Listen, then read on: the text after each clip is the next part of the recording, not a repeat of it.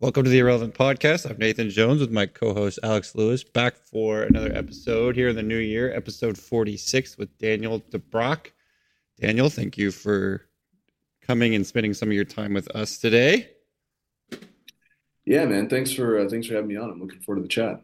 So for those of you who don't know, or I guess people who don't know Daniel, just go ahead and give a slight little intro about who you are and what realm of strength and conditioning you find yourself in. Yeah. So, I mean, I've been a coach for about 12 years now. I think like most people, I kind of got my start at a big box gym.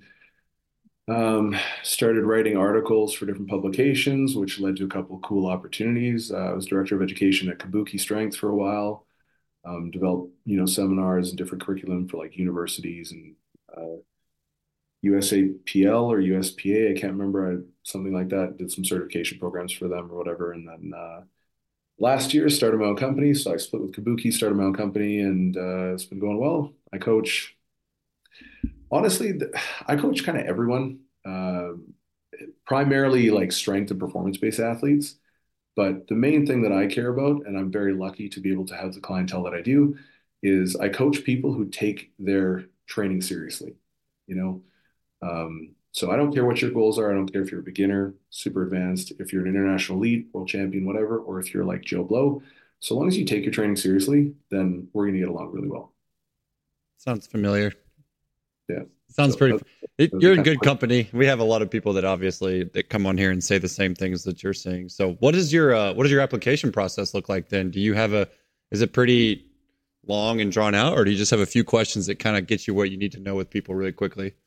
of, no, I mean like I always do. I always sit down and do like a full on like 45 or an hour like video call like this with every person because I want to understand where they're coming from. I want to know whether or not I'm going to be a good fit for them and whether they're going to be a good fit for me. And, I'm not talking about the whole like firing thing. I know a lot of people are like, oh, I fire my clients. And it's like, okay, well, good for you. Like, I don't know. I don't really look at that as like an awesome thing. I just see that as like generally that probably means they're not very good at communication, more than anything. So I'm lucky that I get along with a lot of my clients and all the people who get referred to me and the people who generally are drawn to me already know enough about me to kind of know my mentality. And so we sit down. It's really just about like, I want to know what their goals are, what their history is. Like, I really want to understand who they are as a person, because then we can kind of navigate a path forward. Um, and based on that conversation, it's usually pretty easy to tell whether or not we're going to be a good fit because I set expectations up front. I'm like, this is how I work. This is who I coach. These are the results that I produce, and if you're cool with that, this is what it's going to look like, and this is what you can expect. But I expect a lot from you, and you can expect a lot from me, right? And people are cool with that, and so it ends up being a pretty good relationship. So No nonsense, no BS. This is what it is. Get the work done. So, do you? How many people do you currently coach right now? not a ton. I think I'm at like maybe 30 clients or something like that. Perfect. Um, yeah, so I'd like to get to about 40, and that's kind of like my cap. Because I do like my style of coaching is like very, very hands-on, like very, very hands-on, very in-depth. And so because of that, I don't want to take on any more than that because I think I would just end up being like overburdened. It would take me a little longer to get back to people. I wouldn't necessarily know everyone's strength level like off the top of my head. Like I know if a client reaches out to me and they're like, hey, like, I'm trying to do a squat, blah, blah, and like I'm supposed to hit RPE this, what do you think I should do? In my head, I could just be like, oh, you need to do 640 or whatever, or like, 330 or whatever the number might be, right? Because I know my athlete strength that well, just because I always talk to them. And so, yeah, I think that that's probably one of my favorite parts as well. I see that a lot. Like people get confused. They're like, "Well, you own a gym, so you must want to like blow up and have a lot of people there and have all these people running through your gym." And I'm like, "No, it's more about the quality of the product that I'm trying to produce. It's not necessarily like thousands of people running through my gym. I just want quality people that I can train and that I can manage and hopefully help get good results. Because if I'm having, it's like what you're saying. It's like if it becomes too many, you can't provide that quality of a service that you are looking to provide. So." That's that's Yeah. tough. That's tough to balance. Well, I mean, there's guys like, do you know Greg Penora? Yeah, so he's a good buddy of mine, and like he coaches through Train Heroic, and I don't know how much he charges, but it's like, kind of a smaller monthly fee, right? I would imagine. And he has well over 1,000 clients on there, right? And but the thing is, like, I think because it's Greg Penora and because he went to West Side, like the people who go there are gonna be super intrinsically motivated and Right. already at a fairly good level. So they're not gonna need that kind of hand holding necessarily. And so like he can do that and produce a fuck ton of crazy athletes. But I think, I'm not a massive name. Like the only people who know about me are other high level coaches, but I don't have a million followers on Instagram, so I'm not like a household name or like that.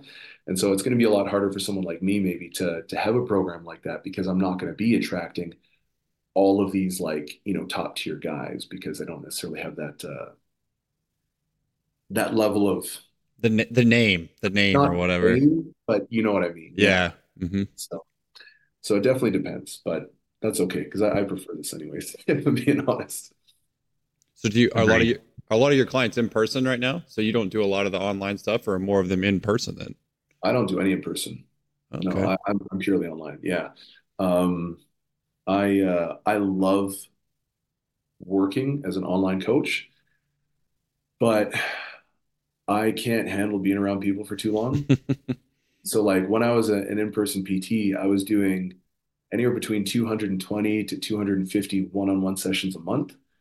Um, and like I just was going hard, but it just was draining me. I had no life. I was stacking cash, but I like never saw my girlfriend. I was like stressed out all the time, and I was just like, yeah, this is not for me. So when I switched into online, I really liked it because I get to have a lot of that interpersonal relationship and connection, stuff like that.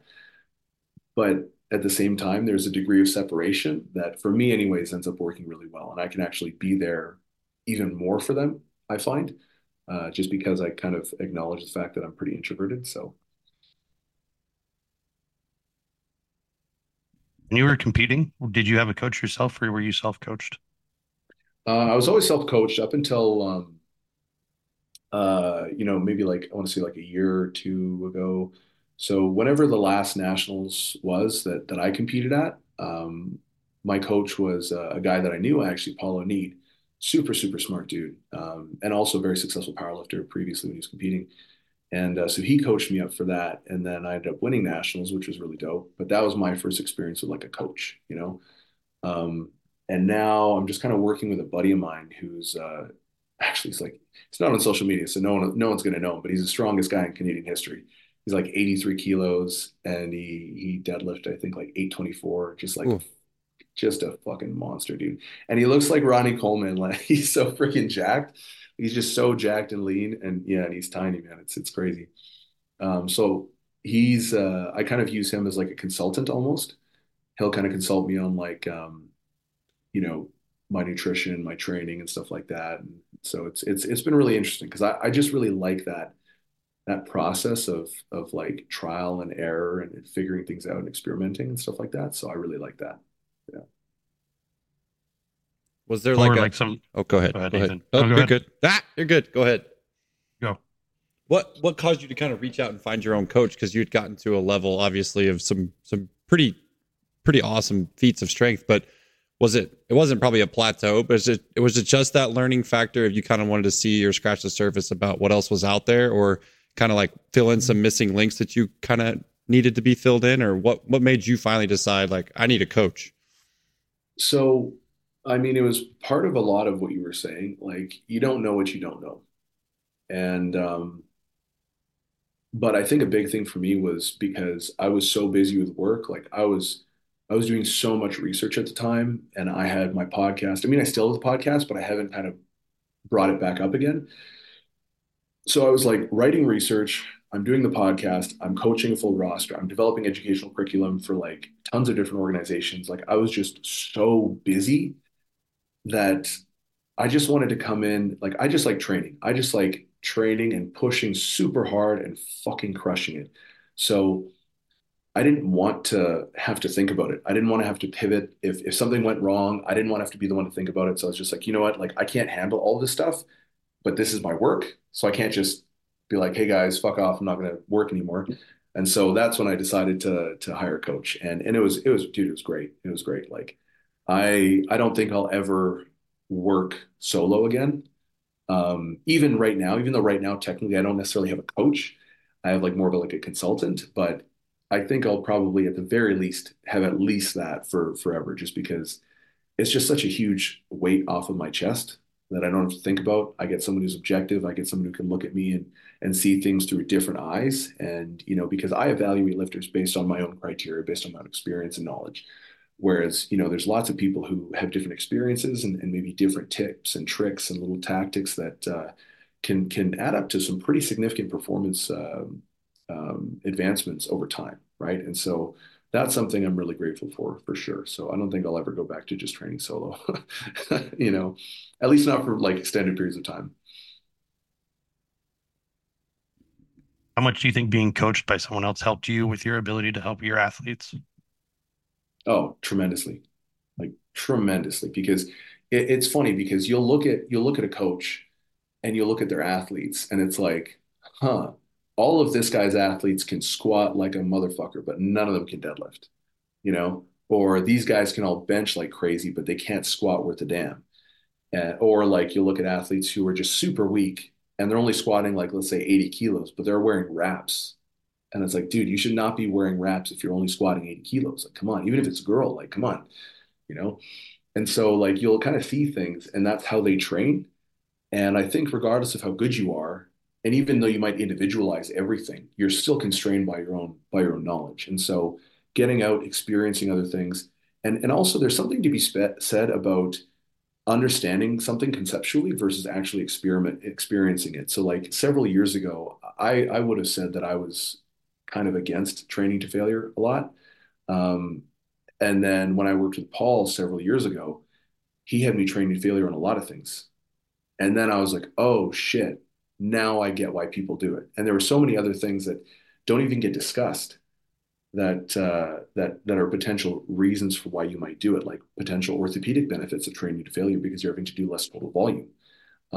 Utilizing it at different stages of your training, whether you're in season, off season, how far you are from competition, so proximity to competition or major events or things like that. So and then also just technical improvement, because if you're actually training to failure, it can potentially be more injurious. And so you really have to dial in your technique. You really have to connect to that mind muscle um, connection. And then also just understanding the difference between training to failure on a squat versus a hack squat versus a leg extension, and the different, you know, stimulus and fatigue costs of it. And so you get a much more in-depth understanding of some of these concepts that are otherwise just communicated verbally because you've actually experienced it. And so you get a lot of the practical elements that aren't necessarily communicated very often or even very well because you've actually done it firsthand. And so I think that having a coach and doing all that stuff, like you just get so much benefit. And again, it's one of those things like you don't know what you don't know. It's like when people come in and they're like, oh, I tried cutting carbs and I'm not losing fat, or I tried this. And it's just like all you can say is like, man, you have no fucking clue what you're talking about. Like you have no idea what you're talking about. And that's why you're experiencing this. Like, let me help you, you know, and I don't mean that from a condescending way either. I just mean that's reality. You know, like I have this computer here and I know how to use it. If anything goes wrong, I don't know what the fuck to do. I don't know how to fix it. I'm not a computer engineer. Just because I have a computer doesn't mean I know how to fix it. And that's what a lot of people run into is they have bodies, they know how to eat, they know how to not eat things, and they think that that's all that dieting is. You know, meanwhile, I see powerlifters who are at a competition and they've got a fucking bag full of gummy bears. And I'm just like, dude, you're such an idiot. Like you dedicate so much to training and you push so hard, but then come competition day, you're gonna feed yourself like a fucking trash panda. Like, what are you doing? You know, it doesn't make any sense. And so like, yeah, I don't know. But again, it's just one of those common things. It's like, oh, powerlifters don't need cardio. It's like, yes, you do. Oh, powerlifters can eat gummy bears and snack bars and blah, blah. And it's like, not if you want to really perform very well. And then they'll point to some guy who's like, oh, well, he did it. And it's like, oh, are you Ed Cohen? Then shut the fuck up. Don't point to him and pretend like you and him are even the same species. You know, like, I don't know. It's just, yeah. Anyways, it's a little bit of a rant, but Come on, everybody's like Ed Cohen. What are you talking about? Everybody can eat the yeah. gummy bears and lift a ton of weight. So I don't Gosh. even know if he did that. I was Yeah, just, no. example, FYI. So I I think don't I'm throwing him under the bus. Tommy said the same thing last time. It's like he'll see people at lifts all the time that he goes and handles people, and it's just like, what are you doing? Why are you eating like that? Why? Yeah. What are you? Why are you trashing your day like that? Like Alex, what did you do on lift day? What were you eating throughout the day? The same shit I eat every day. I had Just protein pancakes. I had fucking rice noodles. I had some candy. Like immediately after I was done lifting, doing the lift, I would have a little bit of sugar. But no, you got to have like real food. And I'm like the fucking weirdo because I have real food at the meet. I'm like, you guys don't know what's going on, do you? It's crazy though because I'll see so many athletes and I'll take them through like their first meet prep. Like not their first meet prep, but their first meet prep where they actually have a nutrition protocol that they're following leading up to it. And like if they're cutting weight, like a reconstitution protocol, and everything is dialed in, their nutrient timing is dialed in. It's like this many carbs at exactly this time, this many did it. And people like, oh, you don't need to get that specific, blah blah blah. And it's like, dude, every single time I've ever done that for an athlete, they tell me they're like, I feel amazing. I don't feel like I'm gassed. I don't feel like I'm full. I don't feel like I'm stuffed. I don't feel like I'm hungry. I don't feel like I have GI distress. And I feel like so much energy. Like I don't get gassed out after I've done squats. And then I go to bench press and I'm just fried. So like I feel great. Like my energy was great the entire way through. And they can really, really perform. And so it's like I just hear it so consistently so that when people tell me like, oh, well, it doesn't make that much of a difference, I'm like, all right, I don't care. Like, I'm not going to stop doing it because I know it works like incredibly well, you know, and it's not like it's a small difference either. It's like it's a dramatic difference in terms of your performance and your ability to sustain performance over the entire duration of a competition. Because like even I've been to competitions where they're not running shit very effectively. It starts at 9 a.m. and it finishes at 11:30 p.m. And you're like, dude, we're talking about like 10-hour flights. Like that's crazy for anyone to be able to sustain performance for that long. So you kind of have to plan for all of these things that, you know, are going to be unexpected sometimes. And so if you're just eating gummy bears, it's like you're telling me you're not going to crash by the time you hit your deadlifts. It's like, come on, guys. Like, I don't know. That's exactly what I noticed at my last meet is by the time we got to deadlifts, all the people that were drinking energy drinks and eating sugar were like, oh, I feel terrible. And I'm like, I mean, Yeah. I feel pretty good. My fucking hips were fried. Like they were spent, but I felt pretty good.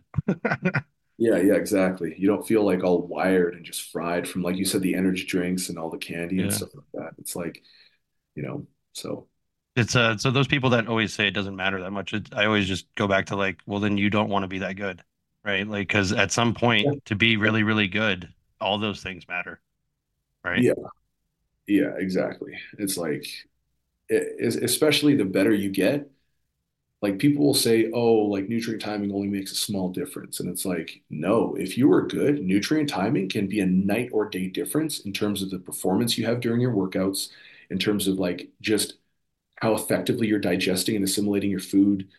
GI distress, if you have it, we can completely eliminate that in most cases just by making some very simple modifications to nutrient timing and the composition of each meal. You know, we can look at your sleep and proximity to actually going to bed to enhance the quality and the depth of sleep that you're actually getting. And that's going to affect your recoverability and your ability to perform subsequent training sessions. So it's like these things are not small and they bleed into everything else. And so when I hear people say that, it's just like, it's just that either, yeah, one, you just don't care, or two, maybe you don't understand the depth of outcomes that you could possibly experience if you really implemented this in like a very three-dimensional way while understanding all of the other moving elements as well. So it's big. But again, you have to kind of be at that level where you're prepared and you have the skills to implement it effectively before it's actually going to have that effect. If you're eating like a dummy and you're inconsistent with your calories and your protein, and then you're trying a nutrient timing protocol, probably not going to do anything for you. But if you're advanced, man, it can have a pretty profound effect on your performance. So yeah, Getting to the level you're at, do you see that hole you're talking about is more like an abyss where you just kind of keep getting deeper and deeper into these concepts and they keep giving you like more return on investment almost? 100%. But it's the hardest part. It's not necessarily that you'll do more and more and more. It's just that you do the same thing better, you know, because it's like the hardest thing to do is just the same shit over and over and over and over again and never deviate. Like if you draw, I remember hearing this a long time ago, and this kind of I think rings true with training anyways. It's like it's easier to draw a circle or like, some sort of squiggly line than it is to just draw a perfectly straight line. Like drawing a perfectly straight line with no deviations is so hard.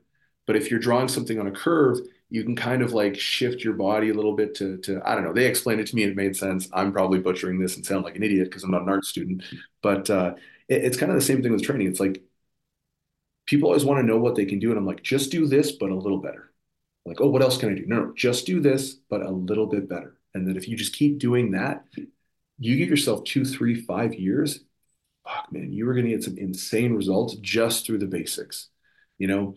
And then once you've really mastered that, then it's like, okay, now we can start looking at some of these really, really advanced protocols where you're taking your supplements at a specific time, and that's more like advanced athletes who are enhanced.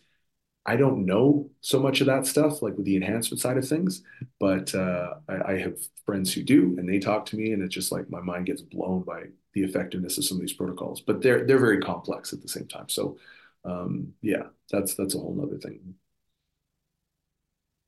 Would you attribute your like big success? Because I noticed on open powerlifting, the you only have a couple meets, but there's a big gap in between them, and there's a substantial difference. Is that where you're able to make so much progress? Is because you rotate that time off and actually focus on doing that one thing and doing it better? Uh, no. So, well, I don't know, maybe. I mean, the unfortunate thing about my competitive frequency has been health issues in the past. Um, so I had a really odd neurological condition about a year and a bit ago that just caused me to just faint arbitrarily multiple times a day.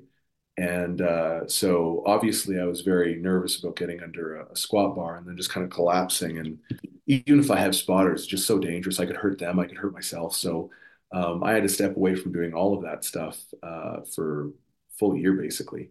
So I didn't touch any like free weight stuff because I was like, I didn't want to kill myself basically. So I'm doing like leg press and leg extensions and dumbbell and machine press. So getting back into it now, my strength is starting to come back. It's not where it was, but it's starting to come back. And so I suspect that probably sometime mid this year, I'll be able to compete again because I don't want to compete until I'm at least lifting what I was lifting before. Like until I'm squatting like for reps in like the low to mid 600s, I'm just not even going to consider competing. And then once I can, then I'll compete, and then we'll look at putting on some muscle and starting to push the total up a little bit more. I'd like to probably compete at a once per year frequency. That would be good because like I don't compete to win anything. I don't compete to do anything other than do better than I did before, which I know kind of sounds a little weird. It's like, well, why would you compete? Why wouldn't you just train in the gym? But I think competition is a really high level of standard of like the quality of work that you're doing. And I wouldn't want to compete more because I am pretty busy. Like I have I've got a lot of athletes. It takes a lot of time to work with them and to coach them. Even just writing for different publications, like people don't realize how long it takes to write an article. Like there was an article that took me 8 months to write one time because it was like and it's not published yet. So hopefully it's going to be published soon. But it's like it took so long to do the research, like so long because there's so much research involved. But now I can sit here and confidently say that like there's not a single other article like this on the internet that talks about weight loss and weight prevention and weight reduction and maintenance and all that stuff because no one wants to do that much work. And that's the real, so it's like um that shit just ends up sapping all my time. And so once per year is like I'm good with that, you know. How did you get into the publication side of things? Was that just something you always wanted to do? Did you want to write for some of these big time companies, or did you just kind of fall into it based on your training, or how did that come about? Uh, Dude, I didn't think I was a good writer at all. I one of my buddies, Andrew Coates, shout out to him. I saw him, he got published on like T Nation or something like that. And I was like, oh wow, that's really cool. So I ended up reaching out to him and was just like, hey man, like how'd you get, published? And he's like, oh, I just built a relationship with them over time and blah blah blah, and was doing this and doing that. And I was like, oh, okay, that's kind of cool. And so he gave me some advice, and then basically I just wrote an article and I submitted it to I don't even know who, maybe like Barbend or something like that. And they took it, and I was like, oh, okay, I guess I got lucky, right? And so then I submitted another one to another publication, and they took it and they published it. And then edited again and again and again. And like after a while, I was like, oh, okay, I got like 2 dozen articles published. I've never even spoken with an editor, which means they haven't edited my article at all.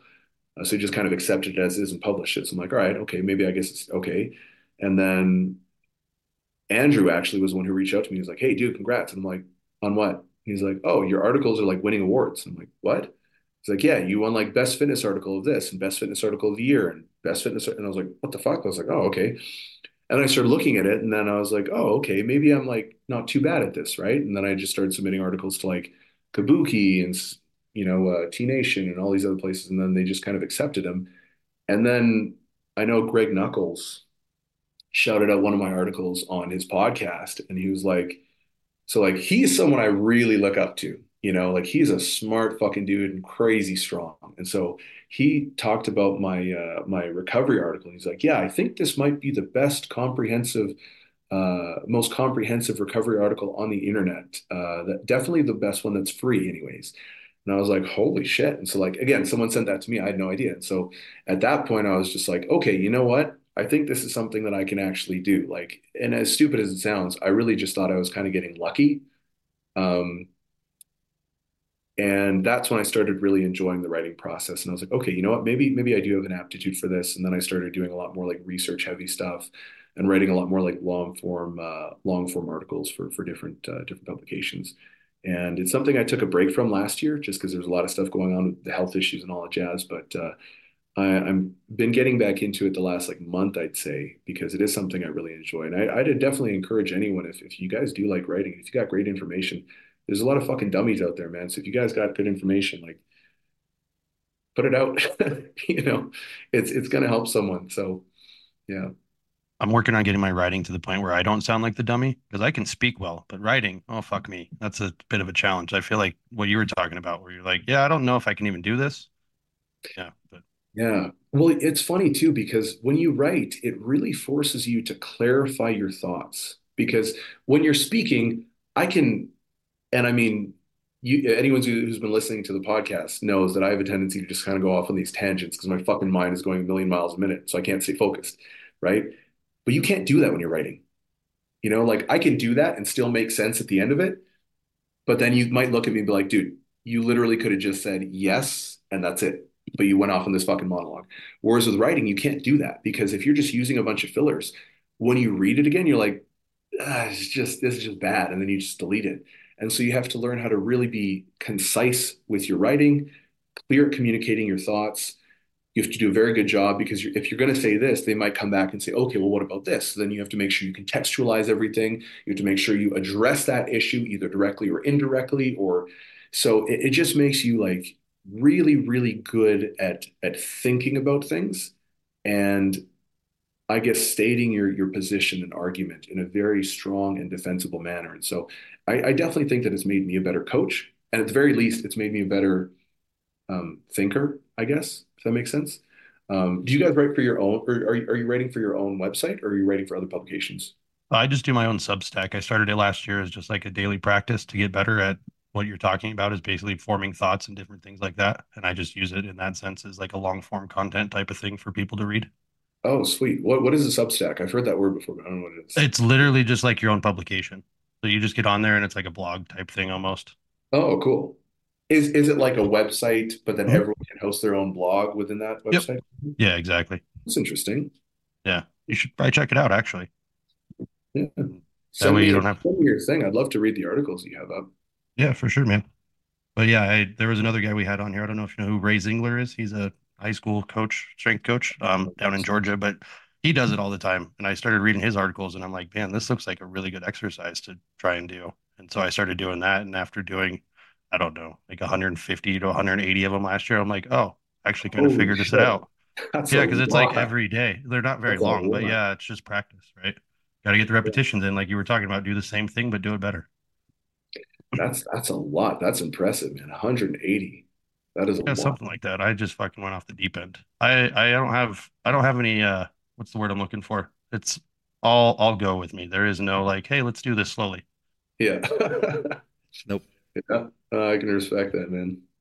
I get an email every day. new Substack from Alex, new Substack from Alex, new Yeah. Substack from Alex. I Yeah, was I'm at like, 171 at the moment. there you So go.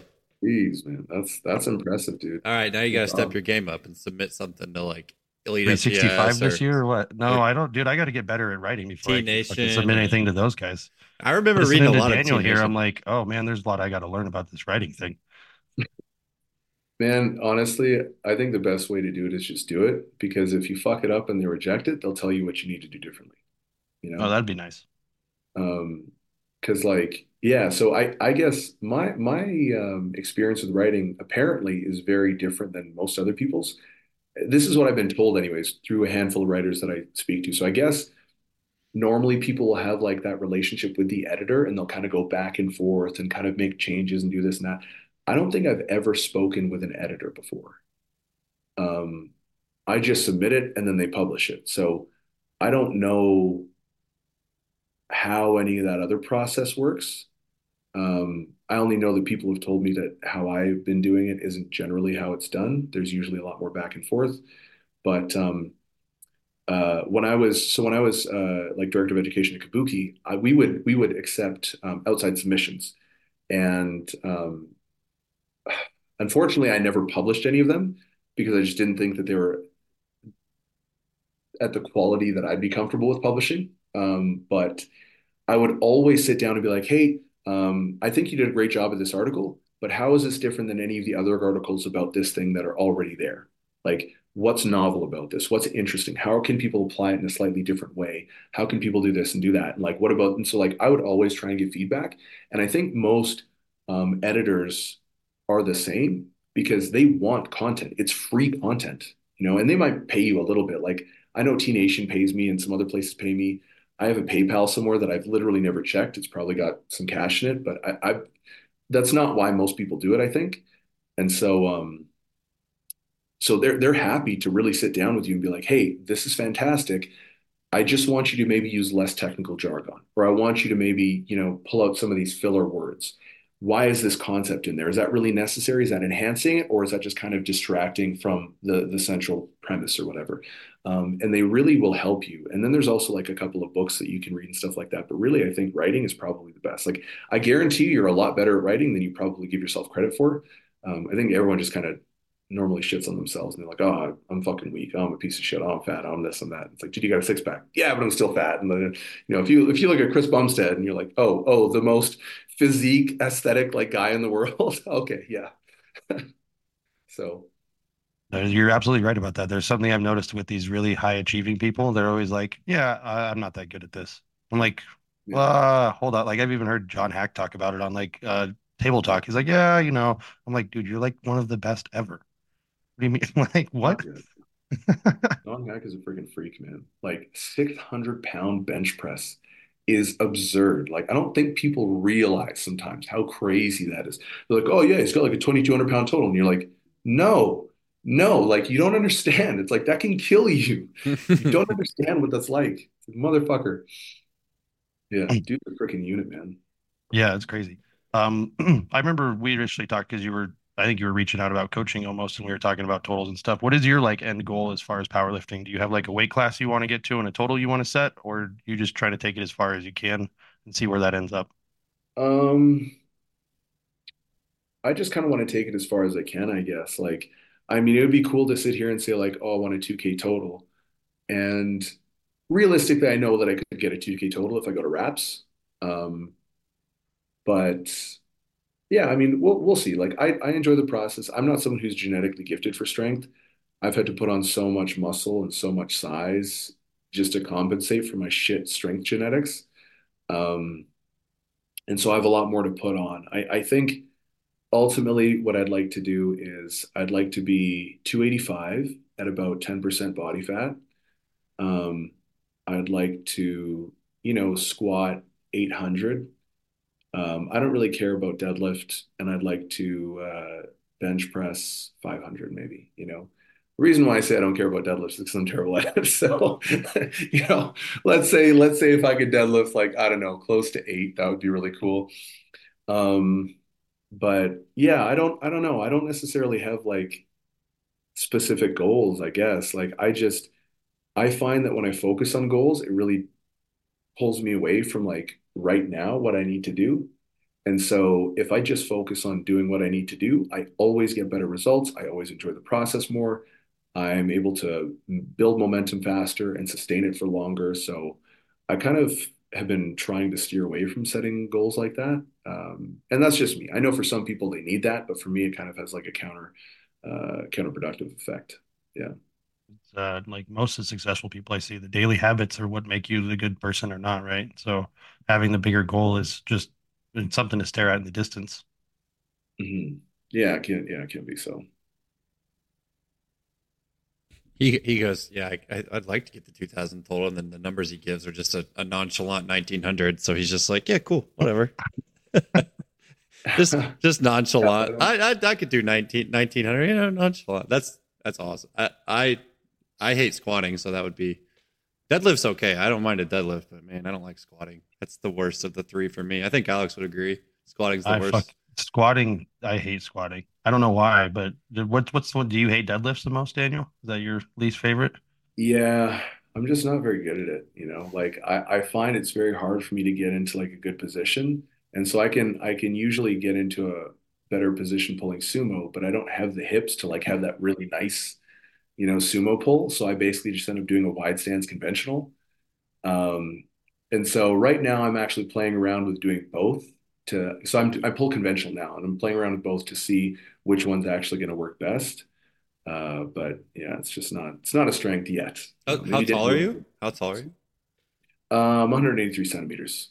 So like 6'1" or something like that. Okay, okay. He Yeah. threw me for a loop there on the centimeters thing. I'm not. Yeah, I was like, oh shit, I don't Yeah. even know. uh, Yeah.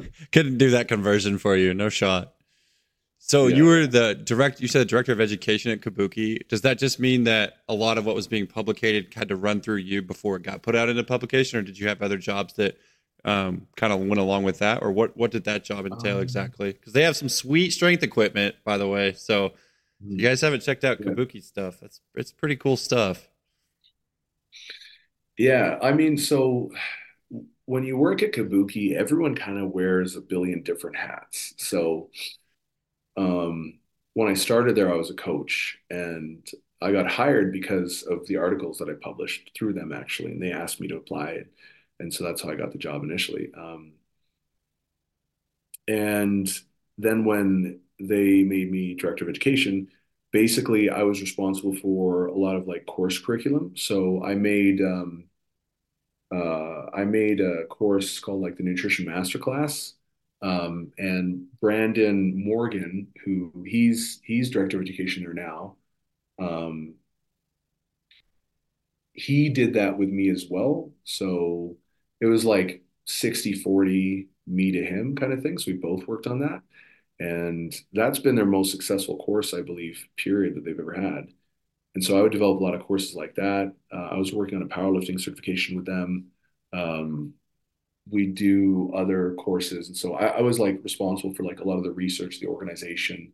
If we were doing like courses that required collaboration, I would have to organize all of that stuff and make sure that we had these meetings where we kind of outline the general structure and the flow of everything and make sure that the research was there. I'd write articles. I would do like video content for them and lectures that are kind of behind the paid wall for their like Kabuki library or whatever it's called now. I can't remember.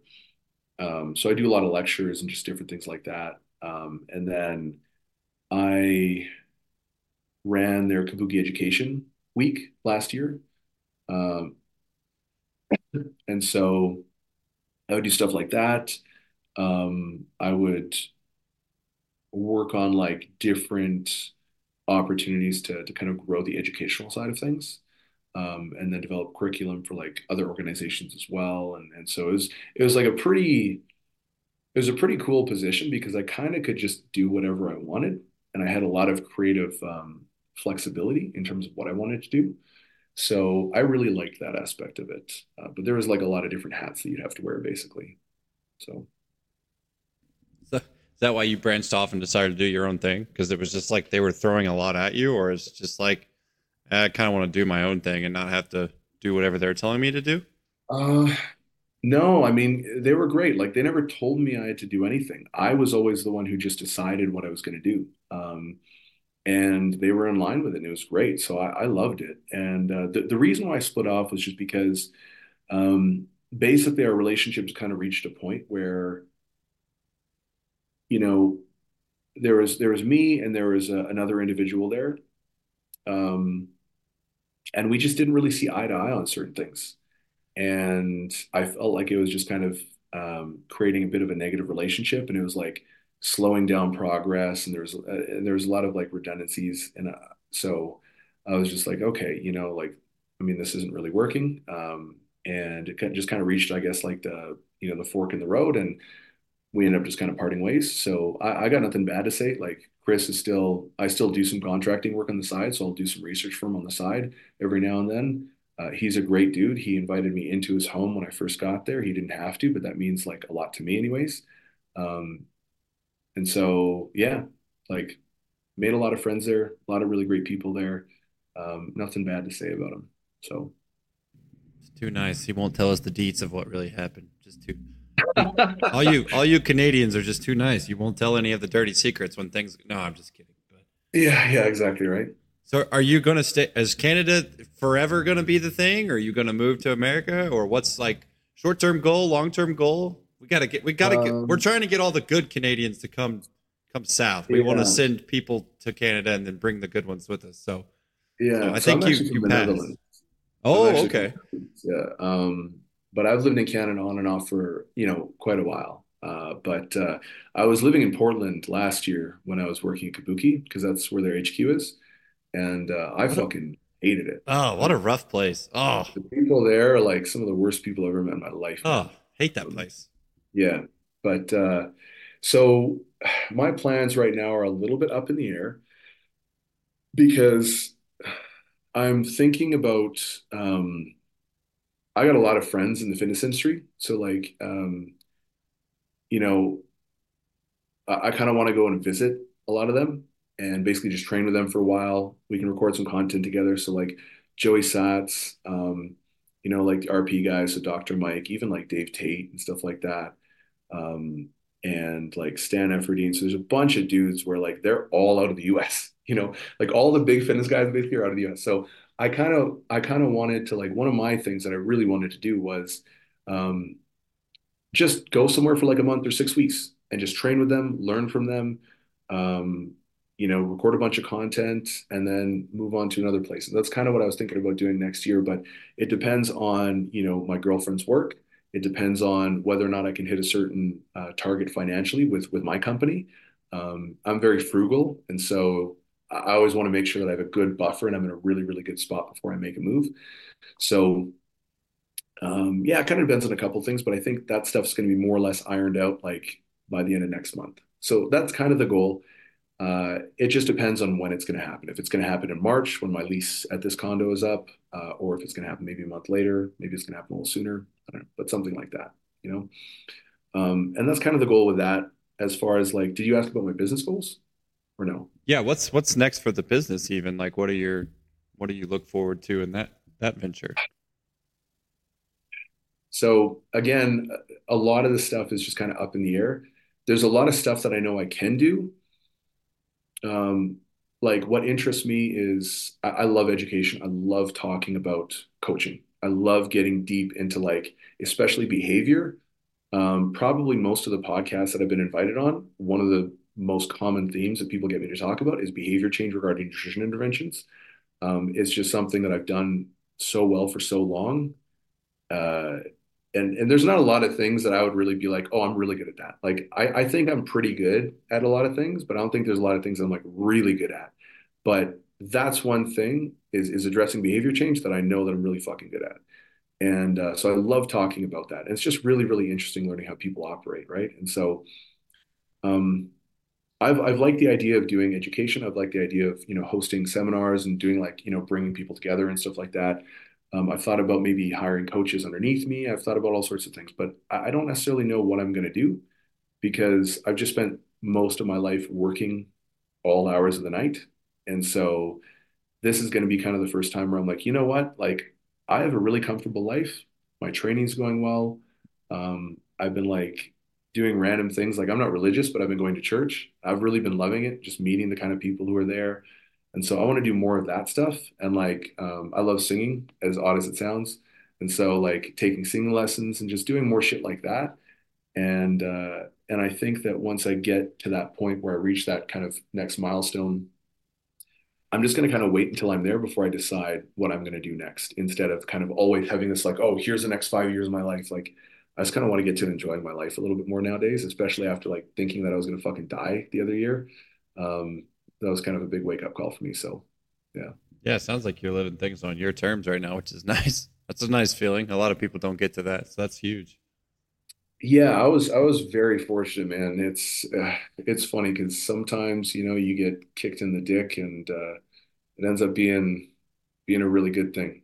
So it was definitely the worst year of my life. Like not even comparable. It was such a hard year, but like what I got out of it, I'm just so grateful for. So my outlook on life and just everything completely radically changed. So I definitely am grateful for that. So yeah, we'll see.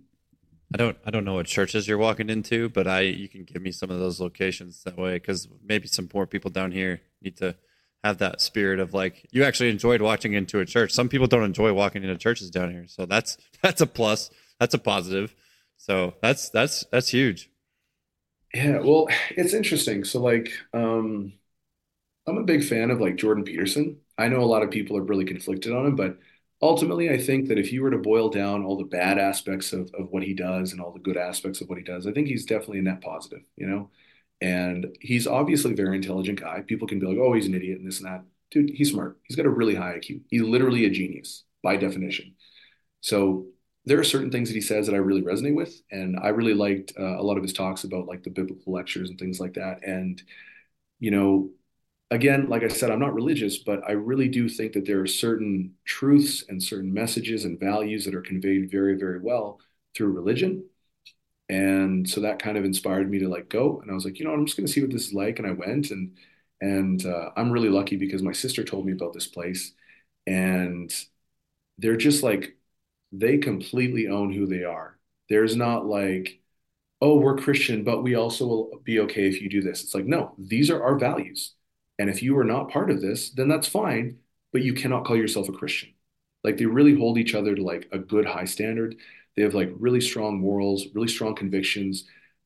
They like don't let people bully them into behaving or believing a certain way because that's what's popular or that's the status quo. And that's something I really, really admire and respect. Like I don't like people who just are kind of chameleons and they'll just sort of adapt to whatever. And so when I went there and their messages were like incredibly powerful and just super productive and super helpful for me anyways.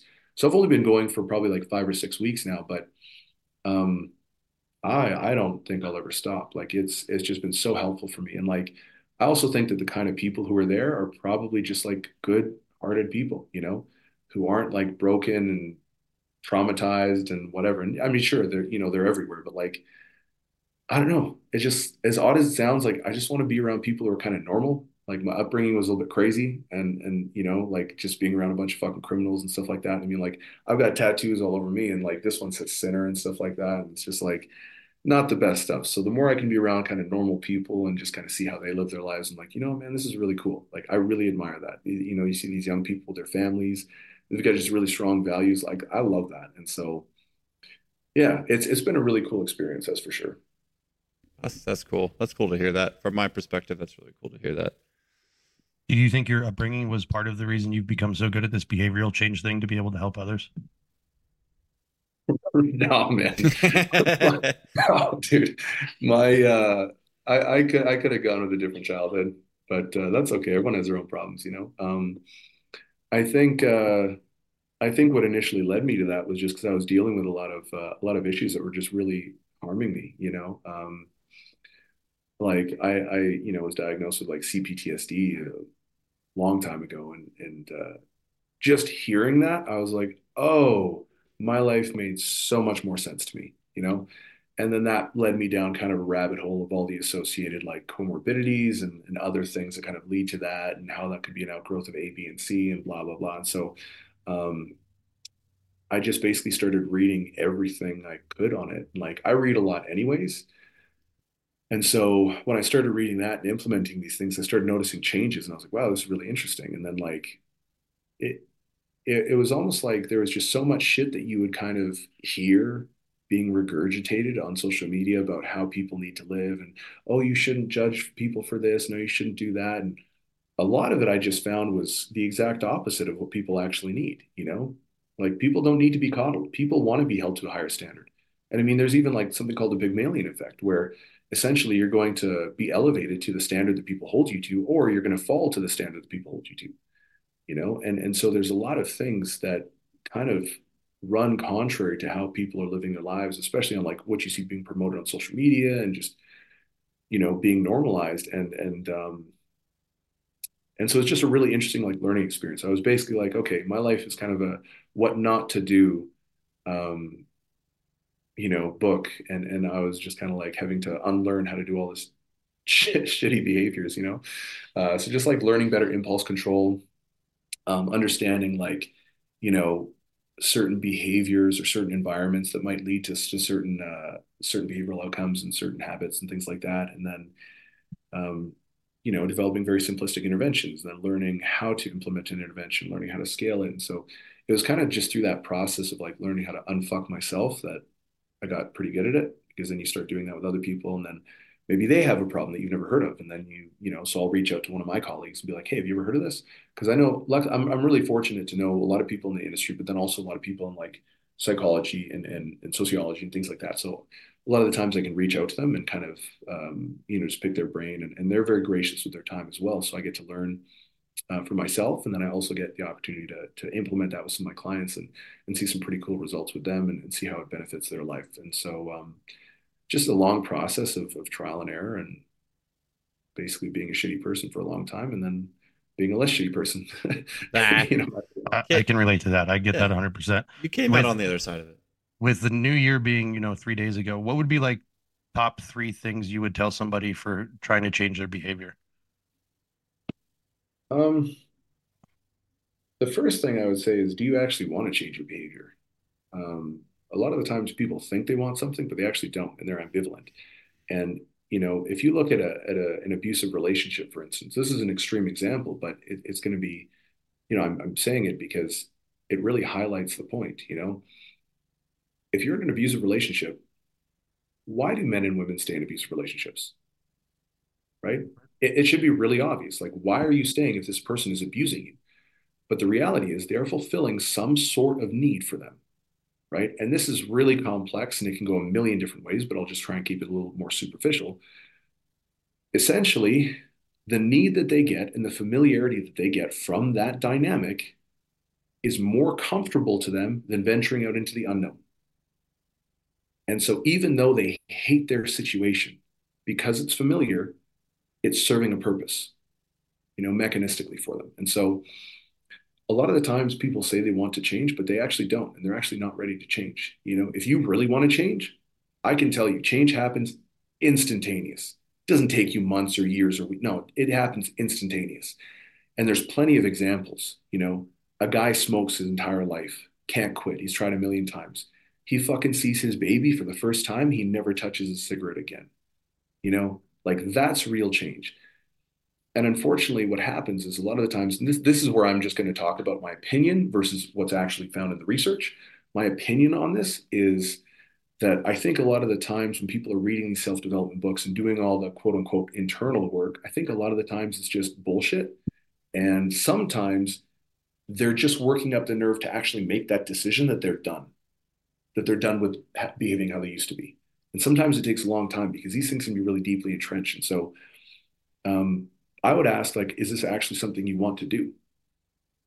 And if they say yes, then I might say, okay, why is it something you want to do? Like, do you know who you are? What are your values? You know, who do you represent as an individual? Is it something you want to do because that's who you actually are, or is it something you want to do because you think that it's a good idea and you want to you that that's who you think you want to be, you know? Um, and I guess an example of that is like, I'm a really violent person. Like, I like fighting. If a dude comes up to me and he starts saying some shit, I like beating the fuck out of him. I know that makes me a bad person, right? But because I can acknowledge that, I don't have to fight anymore because I can acknowledge that. So I can keep myself away from those situations. And if some guy does try doing that, I know that I have the opportunity to either smash him or I can diffuse the situation. But I can't change that until I acknowledge who I actually am, you know? And that might not make me look good. And other people might be like, oh, you're just a fucking buffoon, or you're a Neanderthal or whatever who's super violent and can't solve his problems through communication. It's like, all right, cool. But I'm doing this by choice now. Whereas a lot of people who choose not to fight, they don't have the option to fight. They're doing it out of fear. So that's not really a choice, you know? And so I think it's really, really important to know who you are. I think it's really important to know whether or not you actually want to change. And then if you've established those two things, then I would just say start small and start way smaller than you think you need to. And I'd also probably say get some support because if you don't like your life, or if you don't like a certain aspect of your life, you're the one who got you there. This brain is the person who literally put you there. So most likely, you're not going to be capable of getting out on your own. Because if you could, you already would be, you know? And I think people like to convince themselves, oh, no, I can do this. Oh, I'm reading all these books. And it's like, dude, if self-help books worked, you'd only need to read one, and that'd be it. But self-help book is they're like $1 billion industry, and most of them don't work. And that's why people keep, getting stuck in this like self-help purgatory. So I think you do need to find someone else who actually has the result. And this is another problem I have with psychology. I'm going to go off on a little tangent here. If you look at the prevalence of mental illness within psychologists, it's staggering. So why the fuck are you hiring a psychologist who doesn't have their life together? All they can do is tell you how to get to their life. They might be able to improve this aspect of your life, but this aspect of your life is going to remain a dumpster fire because they don't know what the fuck they're doing. So it's like you need to find someone who actually has the outcome that you want. And once they do, then you need to shut the fuck up and stop trusting your gut. And you need to just listen to them and implement what they're saying. And then it's very simple. If your life improves, they are correct and you are wrong. If your life doesn't improve and you've genuinely been implementing them, then maybe they're not the right person and maybe they're not the right, maybe the intervention they're not correct, and then you move on, right? Or sometimes it's just a matter of you're not waiting long enough. So I would say those are the three things. Like one, make sure you know who you are. Two, make sure you're actually, at a place where you're willing to change. And then three, make sure you have someone else who actually has the outcome that you want, and follow them and start very small and smaller than you think you need to, and then be patient and just move slowly and consistently.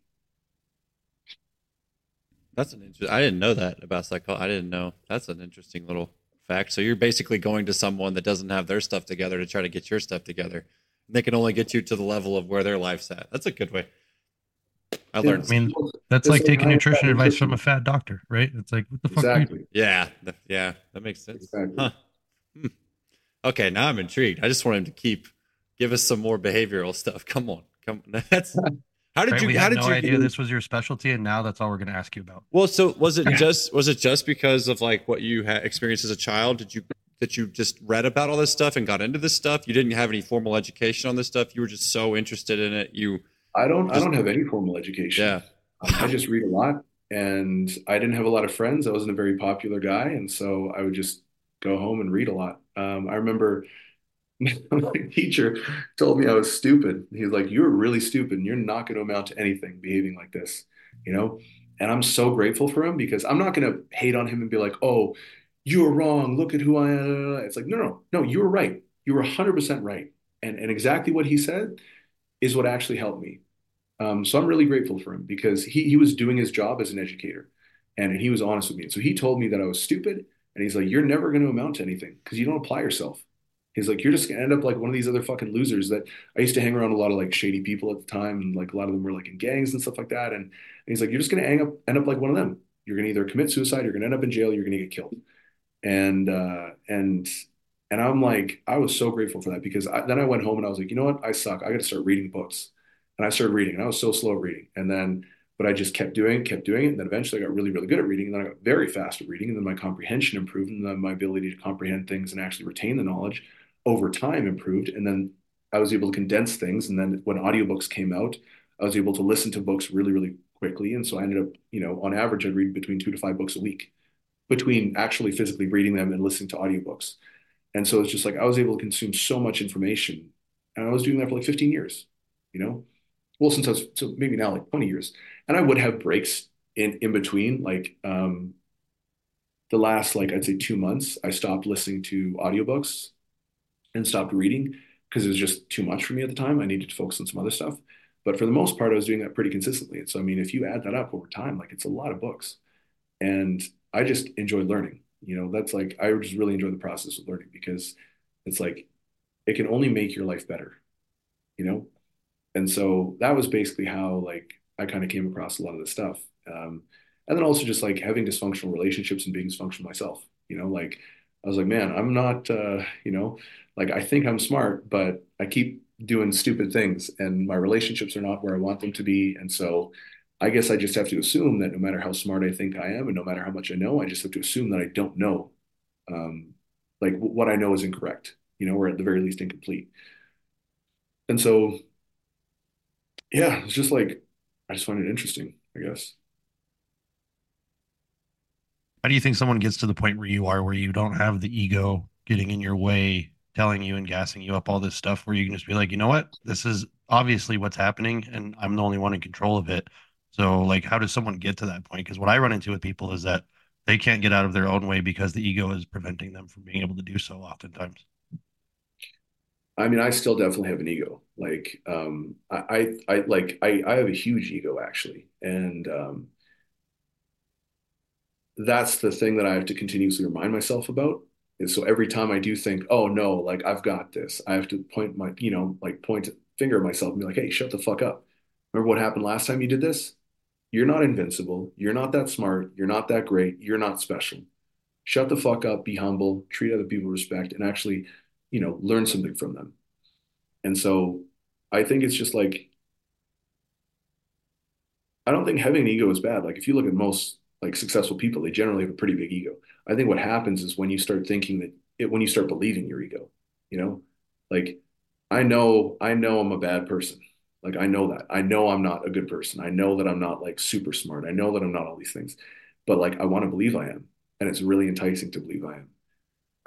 And so I'm very lucky that I have friends around me too who like, every 6 months or a year, uh, I ask them like, what's holding me back in my life? What are my biggest weaknesses? What are my biggest strengths? What do I need to do more of to get forward? And they tell me, and it's always like really terrible shit. Like, like you think they're gonna be like, oh, well, you just need to, you know, put in more hours and like make more sales calls or something like that. And then they're like, I don't like inviting you out with my friends because you get into arguments with them. And you're like, oh, dude, like that sucks to hear, you know? Or they'll say some stuff that just like, and that other people might not think that's a big deal. But when I heard that, that's an actual thing my friend told me a long time ago. And that really hurt. That was the first time that I actually did that exercise, I think back in 2017. And that really hurt. And I was like, man, that's fucking terrible. And so it really challenges you. And so I'm lucky to have friends like that who are honest with me and who don't just let me slide on shit. Like if they see I'm slipping, they'll call me out 100%. And so I think having those people in your life is really, really good. And then just, yeah, like, if you don't have the life that you want, it's your fault 9 times out of 10, you know? And obviously we're talking not if you were like sold into slavery or the sex trade or if terrible things happened to you when you were a kid, like that's out of your control. But as an adult, you have control over how you live your life. You have control over your outcomes. And so, I think as an adult, we get to make those changes and make those choices. And so, um, yeah, I think it's just about like being honest about yourself and about your flaws and your shortcomings and shit like that. And so I don't know. I don't think I'm a good role model, if I'm being honest. Like, I don't think people should necessarily listen to me and be like, oh, that's really cool. It's like, hey, if what I'm saying helps you, that's fantastic. But I definitely wouldn't try and model anyone's life around me. I just want to clarify that real quickly. I'm not a model by any stretch of the imagination. I mean, it seems like you got some good habits you developed, so you're on the right track. So I think some people could take some tips from you. Dips maybe, but not modeling. Yeah. So I don't know. Another one of these guys who doesn't think he does Just anything awesome. This is great. Cliff Notes. Just Yeah, yeah, exactly. look at the Cliff Notes of his life. Don't read the book. Is there a book in the process? That's what you need to do. It sounds like you need to write a book because you're a Oh, great wow. writer. It sounds I'd like read that shit. I'd read it because this sounds fascinating because there's stuff that's like there, but like I'm not gonna. But so if you wrote a book, I think it'd be a hit. I'd have to have something to write about first. I haven't really accomplished Ah, anything there worth he writing about. goes. No, but I'm serious though. Like everyone, like this is one of my problems with people like in the fitness industry too. Is like not even in the fitness industry. So there was like there was a poll done, I think in 2020, and it was asking kids what they wanted to be when they grew up. And I think 80% or something like that said, I want to be an influencer. And it's like, what the fuck is wrong with you? That's not a thing. That's just you want to be loved and you want to be influential. It's like, what are you doing? What have you done to earn that? You know, it's like Muhammad Ali is seen as the greatest, not because he's just like he did some fucking TikTok dances. It's because you look at the stance he made when he said, I'm not going to Vietnam. You look at the Rumble in the Jungle when he fought, in Africa. You look at his stance on like African Americans, you look at like how he conducted himself, and you look at his fucking like prowess and skill as a boxer. And it's like that's why he was great. He earned his prestige. You look at Mike Tyson, you look at like Elon Musk and all these famous people. It's like they've done something, they've changed the world. Mike Tyson can't go anywhere without being recognized. Meanwhile, you got fucking Billy over here who's like, I want to be famous. No, no, no. It's like, what do you do? And he's like, well, I'm really empathetic and I'm doing. It's like you're a fucking loser, is what you are. You know, you don't deserve anything. Like, do something that's commendable, and then people will commend you. And then, but it's like if you haven't done anything, then it doesn't make any sense. And so, like for me, I would never write a book because I mean, never say never, but I definitely wouldn't write a book now. Like, I wouldn't write a book until I actually accomplished something where I was like, wow, you know what? That's rare. Now I actually have something to say. Now I actually have some advice to give because I'm living this life. This is who I am, blah, blah, blah, blah. But until I get there, I would never like do that because I think I'd probably just like, I think it might be interesting, some of the stuff that I'd say, but I also think that I might fuck people up if they follow bad advice. So I'd just be too scared to do that. All right, we can only hope. We could just wish and hope for the book to come out one Yeah, day. yeah, yeah, Just give him 20 more years, maybe so. Maybe so. yeah. Yeah, Looking we'll see if I accomplish anything worthwhile. come on. Come on. This guy is so good for you. That's a great mentality. That's awesome. That's freaking awesome. So when are you going to compete next? When's the next big competition for you, or is that like in the works soon? Are you kind of just No, I mean letting it it'll float? probably be somewhere like mid next year. Because yeah, like I said, I want to get up to my old strength before I compete again. Like Sure. I don't care about winning at a lighter weight class. Like I just want to be stronger. So I wouldn't compete again until I could actually hit my old numbers, and then I'd probably look for a comp. So I would imagine somewhere like mid this year is probably when I'd be like, okay, let's start looking for a comp, or maybe let's compete around that time. It's kind of what I anticipate. Okay, so that's good. We got something to look forward to next year already, Alex. So we can recap that in the next year when that happens, hopefully. I have a feeling this guy's going to keep us entertained for the rest of our lives at this rate because this has been great. Yeah. I definitely think you're flattering me a little bit too No much. shot. No shot. How did the relationship at Elite FTS come about? How did you kind of weasel your way into that one? Since nothing happens by your own accord, apparently, and it just happened. So how did you how did you find Same yourself exact into? thing. I submitted an article, and Do you know what the article is about? Do you remember? yes, it was on nutrition. So it was like how to design a muscle building diet or something like that. Um, and basically, I just kind of walked people through like, okay, so here's what energy balance is. Here's what macronutrients are. Here's how you have to structure like a hypertrophy phase in terms of your diet. Here's what a maintenance phase is. And then I talked a little bit about like behavior and how to scale like how to scale behaviors and stuff like that so that you can or like little routines so you can eventually build up to having more robust intervention. And then it was like kind of basic, to be honest. And then the other one, I think I wrote a couple more for them, but then the other one was like on building muscle and losing fat at the same time or something like that, and talking about different mechanisms. And yeah, fucking don't remember. And then yeah, so when I was at Kabuki, they just reached out to me. Dave reached out to me, and he was like, "Hey, man," um, he's like, "Do you want to be on the Table Talk podcast? My name's Dave Tate." And, da, da, da. And I'm like, "Bro, I know who the fuck you are, man. Everyone knows who the fuck you are." I was fangirling so hard, man. It was crazy. I couldn't believe it. It was nuts.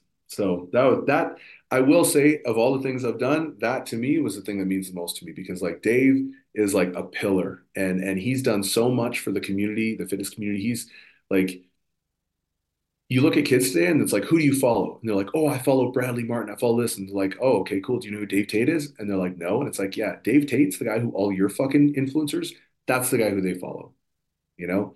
So he just does so much for the community. And like, I'm always just so grateful for the things that he's done, you know, whether it's for me or for other people, it's just such a really cool thing.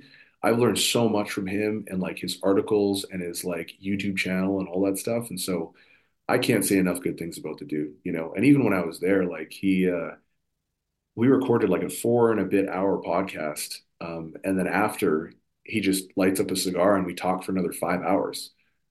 Dude, it was amazing, man. He was so gracious with his time and like, yeah, it was a really cool experience.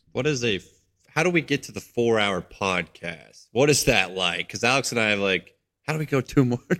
Well, first of all, Nathan, we have to not have any other obligations. And That's then true. that's usually the Yeah. big problem with Wednesdays. Saturdays, we could get to 4 hours, no problem. On Yeah, Saturday. that's true. We definitely could. But man, I could just imagine Dave's like, okay, turn it off, and then it's 5 more hours.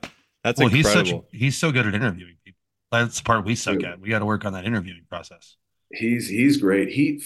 Bro, he hit me with a question, man. I like froze. I was like, how did you know that? He's like, I do my research. And I like froze and I was like, and then I kind of started answering again. But I have no idea how he found out some of this shit about me, you know, because it's not public information. You know what I mean? So I was just like, so he really, really, really does a deep dive on all of his guests. I was so impressed, dude. Like so impressed. Because the thing is too, like I have friends who've been on his podcast as well, right? And he'll talk about stuff that they've told me in confidence. And I'm like, how the fuck did he find, like, how does he know? Like it's crazy. And like he'll never say anything to like, you know, obviously out of person or be dick or anything like that. But it's just like the level of professionalism that he brings to his podcast is insane. Like it's fucking insane. He made a deal with the devil. We now have confirmed Dave Tate has made a deal with the devil. He knows everything about everyone. So if you go on the podcast, just know that he's going to find your deepest and darkest. That's crazy. I can't believe it even, man, stuff that's not even, Yeah, yeah. I don't know how he found out some of the shit, but he must have like watched every interview or like I don't know. He must have like talked to some people. It was wild. I was so impressed, man. Yeah, he's really thorough with that shit. Have you got Yeah. a chance to train with Dave? Like, did you guys, when you went down and hung out, obviously there, did you get to train with him or do anything like that? No, unfortunately not, because the way things worked out is like I recorded a bunch of videos, like some content for them before the podcast. Then he got there, we recorded the podcast, and then literally just talked. So I was there from like 8 a.m. and then I left at like 10:30 or 11 p.m. Wow. We were just chatting the whole time, but then I had to fly out the next morning. Um, so I didn't get an opportunity to, but I'm planning on going back there this year and definitely getting some training in. Yeah, I'll always support that dude and show love where I can. Like anytime I see him doing something, I always try and share it and like promote it because he's a great dude. Yeah, if you're a strength coach and you're not watching table talks or like you're getting into the strength and conditioning realm and you want to figure out how to fast track to learn as much as you possibly can, just sit down and watch Dave Tate's table talks and you'll have a pretty good understanding about what to do and where to go with things because there's so many guests on there that are just unbelievable, incredible athletes or just advanced athletes. I mean, it's awesome to see some of the people that come on there. So you got to be doing something right. You're on come on. Like, look at all these. You're on the podcast. He's on all these other people on the pack. See, come on. More credit. Got to give you. Well, We he's already got discussed he this. he can help guys like me every now and then, only every now and then, because like No. he'll have to have all these big guests, and then he can have like a little guy, and then he can have big guests again, and then he can have a little guy. I've never seen a little guy on Dave Tate's podcast. So, okay, if you want to take it that way, that's great. But hey, you're killing Nathan, the game. you also realize we're talking to a person who is stronger than 99% of the world. And Exactly. It's like, yeah, I'm not that strong. Exactly. Yeah. It's just a theme. It's just a theme, Alex. We bring people on, they tell us how strong they're not, and then we have to reflect on our lives and how strong we aren't. And it's just like, God dang it, you people. You people are Dude, incredible. check out some of the guys in my gym, man. I think because the thing too is like people are just crazy strong in my gym. We've got 5 people who deadlift between 8 and 900 at our gym, you Wow. know, and like all of the girls that we have deadlift over 400. We've got one that deadlifts over 500. And it's not like they're like 300 pounds. We're talking like 160 pound girls who are pulling 500 pounds. We're talking about fuck my girlfriend. She pulls, so she's on I've been coaching her for like 5 years now. She's 127 pounds. She deadlifts 450. She just got top three at the American Pro. You Jesus know, fuck. My God. there's a dude there. There's a dude there, Brad Shepard. So shout out to him. He's got the biggest squat in Canadian history. He squatted 1,003 not too long ago. Um, and so it's like I'm nobody compared to these dudes, and like all the strong women there. And so I'm very lucky to be able to train around people like that who just everyone kind of brings everyone else up, you know. And so it's really really cool. And even because like my girlfriend's a better fucking athlete than me, like technically. So she's an international elite athlete. She got top three at the American Pro overall, across all weight classes, and Awesome. she did that after getting injured on her first attempt of squat. And so her total, even though she got top three, her total was still like maybe 25, 30 kilos off of what we had projected initially, just because her back was so fucked. She couldn't take her other 2 squats. And then she had to be conservative on her deadlift. She'd be conservative on her bench.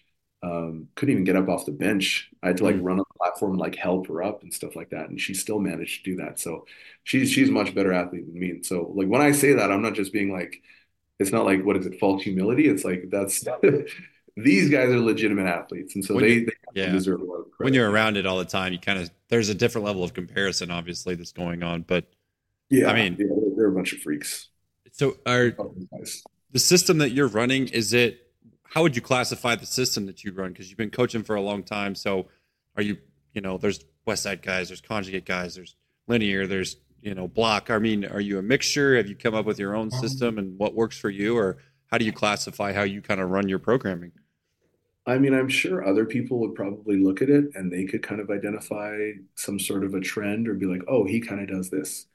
Um, I don't know that I really have one though, because like I look at all my clients' programs and they're all different. Like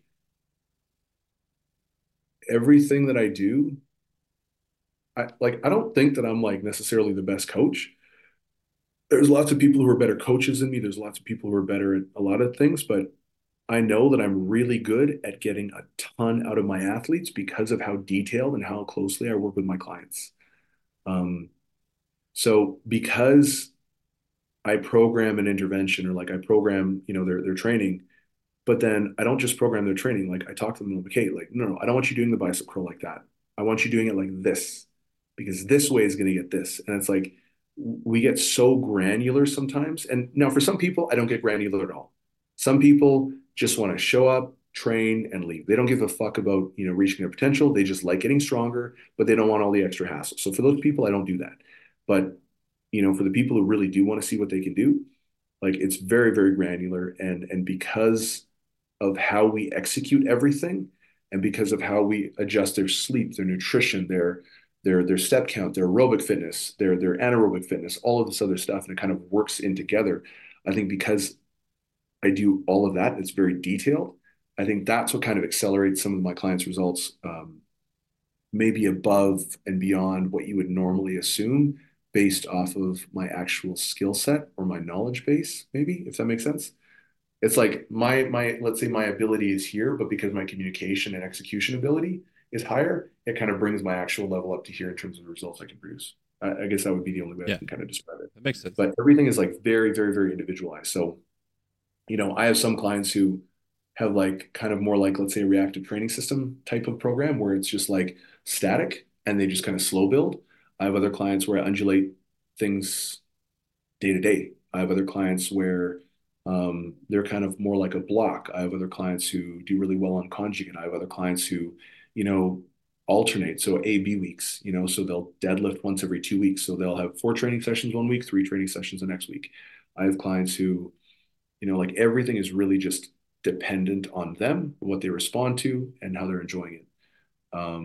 And so because of that, I don't necessarily have like an approach. It's just what is working. and whatever works works, and that's it, you know. Um, yeah, That's a very lost art and very lost element in today's world, where it's just like buy my program, do this thing, everybody does this, and they all get results. It's like the individualized part of that is pretty big component of everything, especially when it comes to that level that you're working with. yeah, yeah. So it's funny. So I made like a sales presentation or whatever to kind of take new clients through whatever, or not new clients, but let's say prospects or whatever.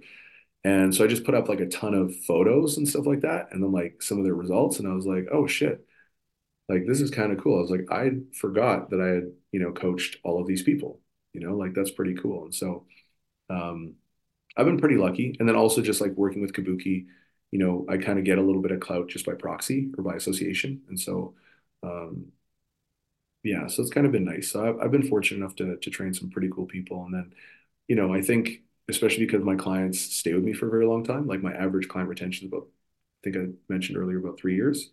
And so I think because of that, they get the opportunity to really see good progress, to really adjust their lifestyle and to do all that stuff. And so, honestly, the biggest thing that fucks people up is shit outside the gym.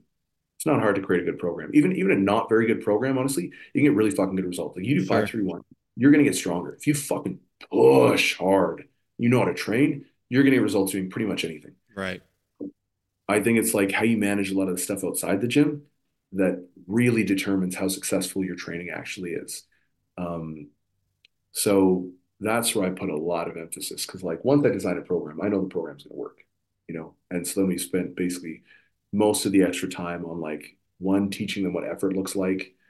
So it's like, oh, that's an RPE 8? No, no, no, no. I want you to go to failure. And then it turns out they've got 7 more reps and then they rack it. And I'm like, nope, we got to do that again next week because you Right. fucked it up. I want to see you fail the rep, not just hit an RP 10. I want to see you fail the rep. And then all of a sudden they're like, oh, that's what that feels like. And it's, yeah, it feels like you're being fucking punched in the soul, you know? And Yeah. then, Yeah, and Alex, it is. doing RPE.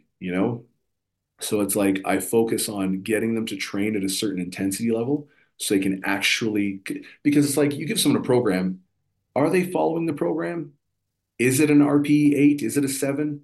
Are they doing all of their accessories? Are they cutting one set short? Are they doing the right rep range? Are they really pushing it? And so it's like, so there's so many different things. And so like, yeah, I really like doing a lot of that stuff to get them to that level. And once they're at that level, I know that they're good. And I just keep assessing their videos to make sure that I know they're good. And then Right. I just really focus on like a lot of the other stuff. Let's get your stress set, like you're too stressed out. We need to fucking dial that in. Sometimes people like break up with their girlfriend, dude, like to make progress because they're like, wow, I just realized that my girlfriend's actually causing me a lot of stress. And that's not by my recommendation, FYI, but it's like because we get so detailed into like, hey, who are you? What kind of life do you want to live? Like, Right. how do you want your lifestyle to be? Not just with training, but just in general. Like, we get really granular. And then the people who are really looking, they start realizing, like, you know what? I've got a lot of friendships that actually don't serve me. They actually just kind of hold me back. I got this. And like my job, I actually am realizing that I'm not very happy with my job. Maybe I can do something else. And so I have had people like quit their jobs, start a new career. I've had a lot of people become coaches, oddly enough, or shift from like completely different careers. So like aircraft mechanic to marketing, because they're like, you know what, this is just a lot more in line with who I am. And then they're a lot happier. And then once they're a lot happier and they're making better money, they're less stressed out, man, their training starts freaking skyrocketing because they don't have the same stressors and they're not locked down anymore. And so it's like I said, it's just I don't know. I'm very fortunate to be able to be a part of these people's lives and to have them in my lives as well, because it's pretty cool, when you I, see that kind of shit. it's cool that you say the outside stressors and how well you manage that, because I don't think that people realize even the small, like they'll just be, it's not a big deal. It's not that big a deal. I can overcome it. It's just like, well, this stuff keeps adding up. Like you just keep telling me about all these little things that now have become this big thing, and it's really affecting who you are and how you can train and what your overall capacity in life and is in general. And so it's like, I'm sure you see it a lot. People just don't really think that much about it because we've just kind of been taught to been like, it's not that big a deal. But they add up over time, and it can really affect everything. that's going on in your life, especially your training. That's for sure. Yeah, yeah, it absolutely does. And like you said, you kind of become like conditioned to just think it's okay. You're Right. like, well, I get 5 hours sleep, but that's okay. Like No big I'm deal. just it's Yep. like, no, you're not. It's a big deal. You need to get more sleep, Yeah. period. And then they tell you like, oh, I'm a genetic outlier. Oh yeah? Go fuck yourself. No, you're not. Oh, I ate out 7 times this week. It's like, okay, well, maybe we need to dial in Yeah. nutrition. I had a client today tell me, she was like, well, me and my husband, we really talked. We have this cafe that's like right down the road from us, and we love their food, but we've been eating it literally every day for the last, I don't know how many months. And I'm like, oh, well, okay, maybe we just go to like 1 time a week and let's see what that does, And Yeah. I was like, that's probably something that's going to really help you, like, yeah, just little things we don't think about. Yeah, no, 100%. But that's the thing, like you need a good relationship a lot of the times. They're also just gonna tell you to fuck off, right? So Yeah. Yeah. Luckily, she's been around and she's a client that's been around for a long time. So I'm yeah, just like, well, you talk about fat loss, and I'm like, yeah, maybe the yeah, cafe 5 times a week's not going to cut it. So it's good, though, that she feels open enough to have those conversations with me, too. So I'm sure you enjoy the same process. It's like people will actually, hopefully, you've probably built a good dynamic with people that they'll come and tell you stuff now to where it's like, okay, now it's easy to make these adjustments, hopefully.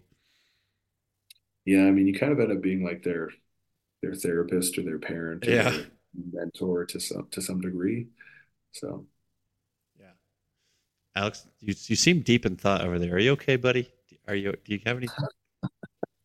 You just, I think you're on mute, but you've been sitting like this for like the last, like, I'm like, are you okay, man? Like, you look like you're deep in thought. Yeah. Just getting calls about bills I forgot to pay. Unbelievable. Get your life together. See? I know, right? Stressors of life. Now your training's going to be shit tomorrow. Unbelievable. That'll be fine. I just got to make a phone call. Oh, man. Well, Daniel, do you have anything else for us? Alex, do you have anything else? I don't at this moment. That was great. Thank you, Yeah. Daniel. Appreciate you taking the time. yeah, I mean, I appreciate you having me on, and hopefully your listeners got something out of it. So Well, we don't know who our listeners even are. So we're just, they've been slowly going up and like, I forget that it's even a thing. but we don't care. We're going to keep having awesome guests on and highlight some of the awesome stuff that whether they believe what they're doing or not is awesome or so thank you again for coming on. We appreciate your time. yeah, absolutely, man. Well, gentlemen, have a good afternoon and thanks. Sweet. Thanks again, guys. And once it's up, I guess you shoot me a text, and I'll promote it on my social media or You whatever. should see it pretty quick. I try to get them up about as quick